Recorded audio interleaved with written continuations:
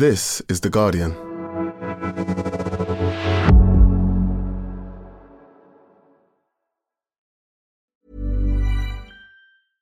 Finding your perfect home was hard, but thanks to Burrow, furnishing it has never been easier.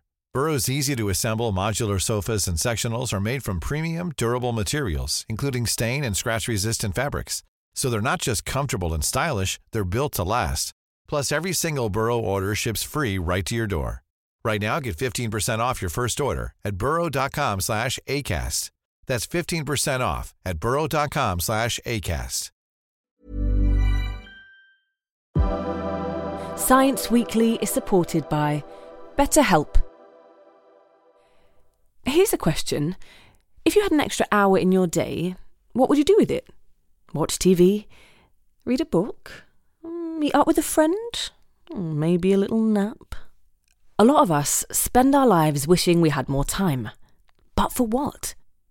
Perhaps to best answer that, you need to work out what's truly important to you, then make that a priority. Therapy can help you work out what's most important to you. It isn't just for those who've unfortunately experienced trauma in their lives. Therapy can be helpful for learning positive coping skills and for setting boundaries. It can empower you to be the best version of yourself. If you're thinking of starting therapy, give BetterHelp a try. It's entirely online and designed to be convenient, flexible, and suited to your schedule. Just fill out a brief questionnaire to get matched with a licensed therapist and switch therapists anytime for no additional charge. Learn to make time for what makes you happy with BetterHelp. Visit betterhelp.com/scienceweekly today to get 10% off your first month. That's BetterHelp, HELP.com/scienceweekly.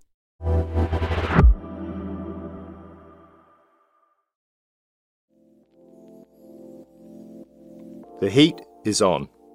It's been a week of record-breaking heat around the world. The Earth's temperature reaching an all-time high 4 days in a row. The peak daily heat index has reached 100 or higher for 25 days straight. As the risk for heat illness surges, all of us are going to be at risk. From Phoenix to Miami, Rome to Beijing, people across the world are experiencing scorching temperatures this week. It was suffocating. Yeah. I mean, we are from Washington, D.C., and we get a lot of heat there, but it's not like this. I have seen many wildfires, but none like this one. This is terrible. Horrible. And far from being over, the World Meteorological Organization says the heatwave in the Northern Hemisphere is going to intensify. As we continue to burn fossil fuels, these events will only get hotter, longer, and more frequent. The last 11 days globally have been warmer than any other on record. So what does extreme heat do to our bodies? And how can we adapt our buildings, workplaces, and ourselves to cope with this dramatically altered climate? I'm The Guardian science editor, Ian Sample, and this is Science Weekly.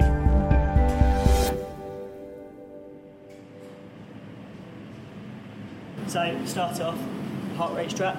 I'll get you to wear that one just around your chest. To find out how our bodies are going to be affected as the climate warms, producer Madeline and I are visiting Roehampton University, where Professor Lewis Halsey and his team have set up a special heat room to explore how resting metabolic rate, a measure of how much energy the human body consumes to keep ticking over, reacts to hot and humid conditions.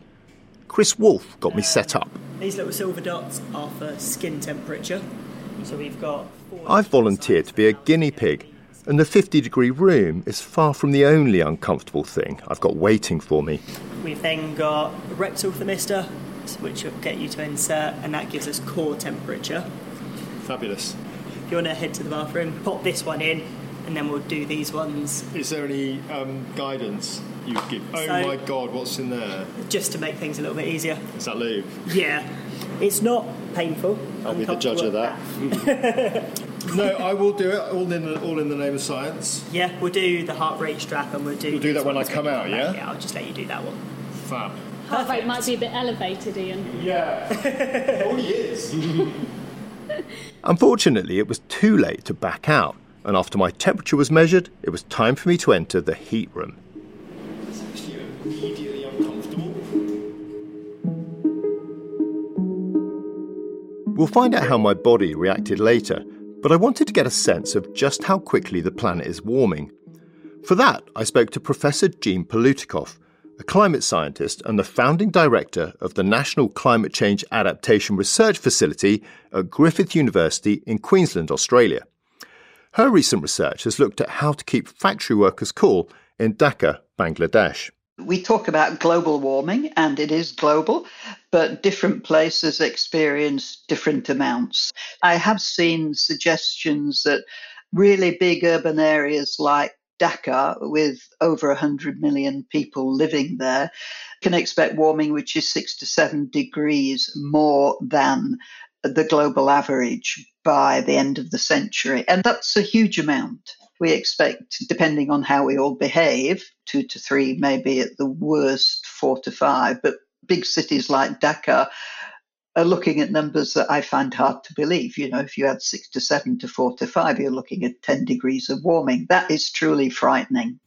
And those numbers, though, are averages. I mean, they, in some sense, mask the actual peaks you'll be getting in particular places, right? Yes, they do. There's a sort of psychological element, I suppose, to heat. We can go for so long without really noticing that things are becoming warmer. And then suddenly there seems to be this sense that, oh, heat waves really are becoming worse than they were. The extremes can behave very differently from the mean. If you increase the mean a little bit, the extremes can increase a lot more. Eventually, having not really noticed that things are becoming warmer, we suddenly wake up to the fact that, yes, things are different. And I think we're at that point. Are we heating up as a planet faster than you expected? In fact, the numbers have remained remarkably steady. So when I started out my career more decades ago than I care to remember, the best guess from the climate models was by the end of the century, it would be between 1.5 and 4 degrees of warming. And those sort of big numbers haven't really changed that much over time. And we're progressing pretty much as the climate models have suggested. As the planet warms, it will be important to find sustainable ways to adapt existing buildings and infrastructure for use in ever hotter temperatures. This week in Italy, electricity consumption reached a 2023 record as people turned on fans and ramped up air conditioning. To study potential alternatives, Jean chose the often sweltering environment of ready-made garment factories in Bangladesh. In the factory, temperatures regularly rise above 35 degrees, and the humidities in the monsoon season are regularly of the order of 65 to 75%. So those are thoroughly unpleasant working conditions, and the factories are poorly insulated. The majority of them don't have full air conditioning. They use very large fans. So what were you looking at in that study exactly? What sort of strategies to achieve what aim? We were looking at the physical characteristics of the factory building and how you might be able to modify those to cool the building without using anything that would be energy intensive, like air conditioning. We looked at painting the roof white, lining the roof with insulated panels and painting those white, putting in a green roof, vegetation, and finally putting in shading. And what did you find made the biggest difference overall? We found that the biggest difference came through insulated white panels, or you could do it with shading. They were able to cool the top floor of the building by between 2 and 3 degrees. What you find is that the amount of heat reduction that these non-energy intensive interventions can achieve is pretty similar to the amount of warming that is expected over the lifetime of a factory building, 30 to 40 years. You might expect 2 to 3 degrees of warming.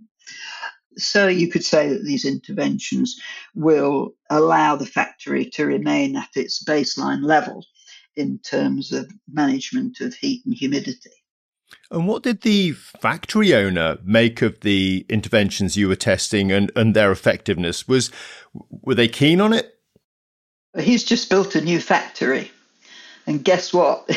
It has insulated panels on the roof which are painted white. I have a feeling that you're going to see an awful lot of white roofs on factory buildings in Dakar over the next 4 or 5 years.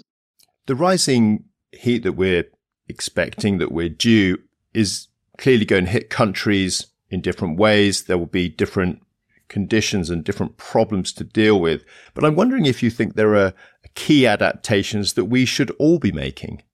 The way in which we choose to adapt will vary according to where we live and the climate that we experience at the present time, and warming will be superimposed on top of that. So one example would be if you live in Perth in Western Australia, the way that you manage heat at the present time is very, very different in your house from how we manage it here in Queensland. So in Perth, you tend to live in a brick-built house and you close it up during the daytime and you open it up at night because it's almost a desert climate in Perth. So it's quite cool at night and very hot in the daytime. So you try to keep the heat out during the day, and then at night you open the house up and let the cool air come in. You wouldn't do that here in Queensland because during the summer season, it's hot in the daytime, but it's also hot at night. Basically, you deal with that by just opening your house as much as possible and trying to get a breeze. So where you are determines how you're going to deal with future heat. I don't think there's one size fits all.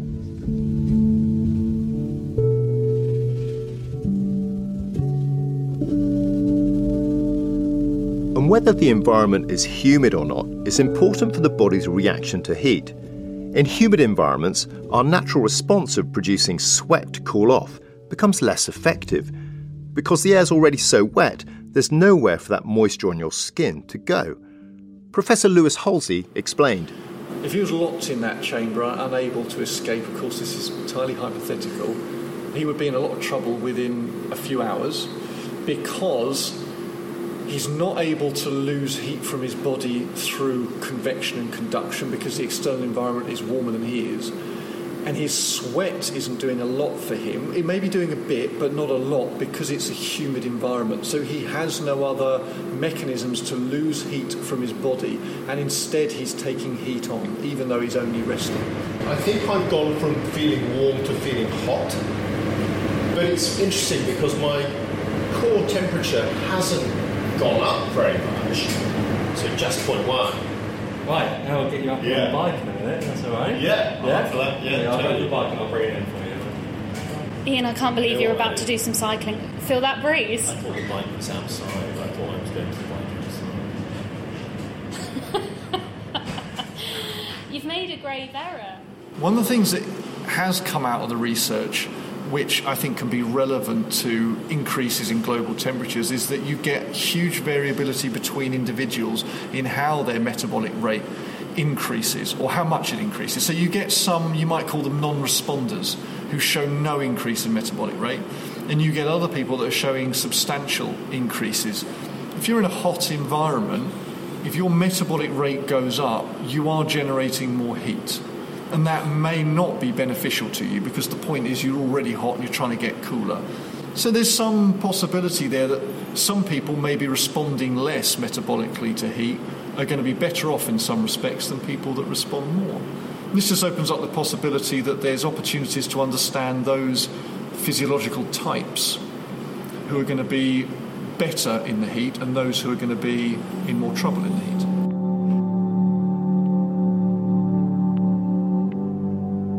The question of how to protect at-risk individuals from extreme heat is crucial. One estimate puts the death toll from last year's European heatwaves alone at 61,000. Some parts of the world are now bringing in legislation to protect outdoor workers from heat-related deaths, but many remain vulnerable.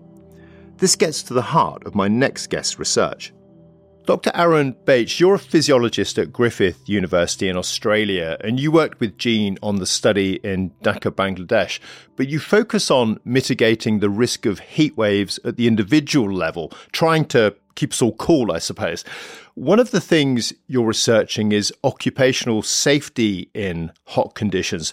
What kind of workers are we talking about here? Well, typically these workers sort of fall under three key extremes. They have a duration of work that is usually prolonged, an intensity of work that is usually high, and they're also exposed to high extreme conditions, whether it be temperatures, humidities, radiant heat from like the sun, for instance, or the occupational task that they might be doing, whether they be in construction or mining, industry and machinery around that. Workers who are exposed to subsequent days of heat stress have impaired thermoregulation, and then as the days progress, they're having higher and higher body temperatures for essentially performing the same amount of work. So heat strain becomes additive over time, and the same sort of thing is present in the epidemiological evidence. You've also just done a pilot study for sawmill workers in Thailand. Tell me about that work. In Thailand, we measured a bunch of workers working in a sawmill for an 8-hour work shift across a number of different days. And those conditions can get quite warm, even though it's an indoor space. There's high humidities. Air temperatures can, on the most extreme days, exceed 40 degrees inside. And then they have relatively low airflow in that space as well. So we had 3 groups. The first group would do their normal work and go about their day-to-day business. The second group wore a cooling vest that was replenished throughout the day. A third group had access to a cooling oasis that they could go to throughout the day. And what we found was these workers had much lower levels of cardiovascular and thermoregulatory strain throughout their workday. The workers had preferences towards the cooling vest that we implemented, mainly because the workers liked the effect of the cooling that was applied over a more prolonged period. But the problem with some of these cooling techniques, it's tough to get access to industrial conditions to implement some of these things, because these things come at a cost of potentially productivity, but you get the gain of worker health. And so it's been able to try and find these sustainable cooling strategies that are scalable, cost-effective, without having these secondary impacts on productivity. Of course, workers aren't the only people vulnerable to heat. We know older people are at risk of getting ill or dying from excessive heat.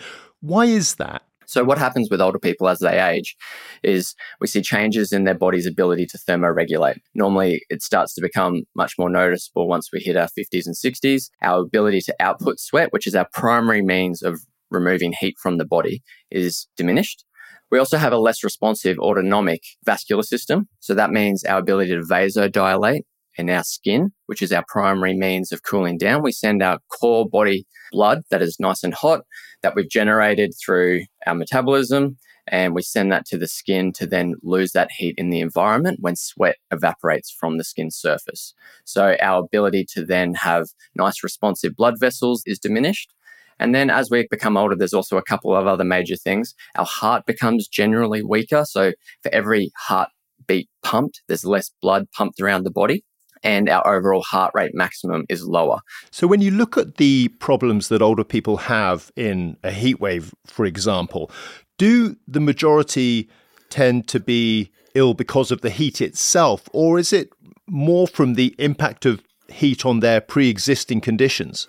It's certainly the latter. The predominant thing with heat is that it sort of attacks the weak link within the body of whatever system that is. So if you have a weak heart or a poor cardiovascular system for some underlying cardiovascular disease, then heat will make that system work harder.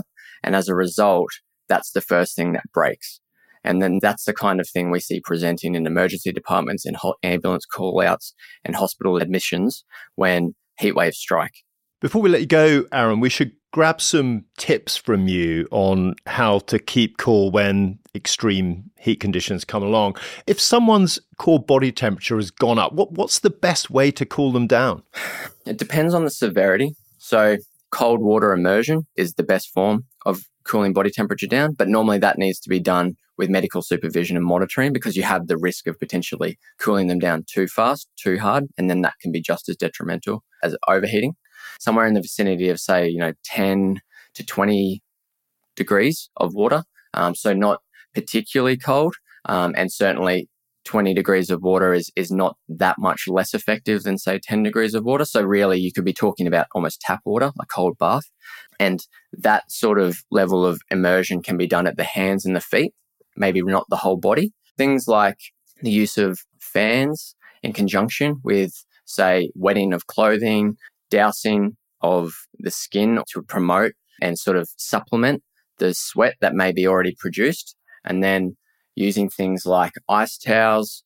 But each of these cooling strategies have their own sort of pros and cons and when you should and shouldn't use them. So, for instance, fans are certainly more effective as a rule of thumb when it's more humid, and as it's drier, you probably want to try and supplement that with some additional wetting of your skin or wetting of your clothes to make sure that you're adding to the sweat evaporation that would already be occurring. In a dry environment, your body is really able to evaporate the sweat really well. The fanning helps speed that up.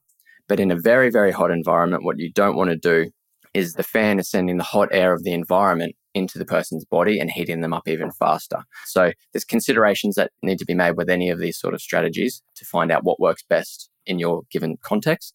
And I guess that individualization is sort of the key to where a lot of the research, and particularly my own, has started to try to move towards, rather than a one-size-fits-all approach.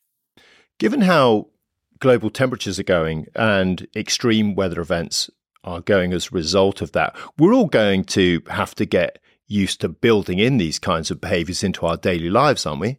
That's right. Yeah. So I guess one thing I haven't mentioned so far has been the use of air conditioning, and you've alluded to it there. So air conditioning is a very strong protective mechanism for heat stress and something that should be used when absolutely required, no doubt. But our reliance upon it is actually sort of becoming a bit of a maladaptive response as we sort of see this feedback loop of air conditioning to use to combat heat, which then contributes further and further to climate change.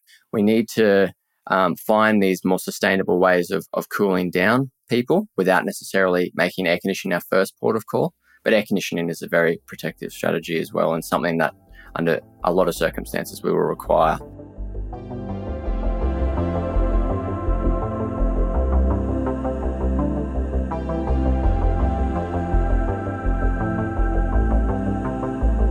Back at Roehampton University, I was cooling down as well, and I caught up with Professor Lewis Halsey to examine my results. We can see your heart rate, right, before you've gone into the chamber. So this is you at baseline. So you've got a nice, healthy heart rate. That's all the cycling you do to work each day. So you've got a resting heart rate of 70, or if anything, a little bit less. Then you're going into the chamber here. We just look at your heart rate and you can see it's going up simply because of cardiovascular changes in response to the heat. And actually, it's coming up above 90. Now, at the end there, you did a valiant turn on the bicycle for 20 minutes. And then, of course, you can see a big increase in heart rate, as you would expect. Wow. Actually, you're up to 182. Yeah. That's probably close to your top-end heart rate. You were working hard there. Okay. As expected, your core temperature here is tracked up as well, and your body just can't lose it as fast as you're producing that heat. So if you kept on cycling, in principle, eventually you'd overheat. So looking at those figures, I feel quite safe looking at those. I'm just worried about how they're going to go in the future. So I think I just need to, keep an eye on keeping fit to some extent. My thanks to Professor Lewis Halsey, Dr. Chris Wolfe, Professor Jean Palutikoff, and Dr. Aaron Bache. You can find more Guardian reporting on this story at theguardian.com. And please do listen to today's excellent episode of Today in Focus, featuring environment editor Damien Carrington and Guardian reporters explaining how the heatwave is impacting people across the world.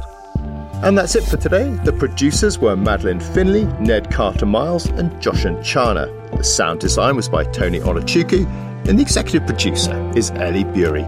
We'll be back on Tuesday. See you then.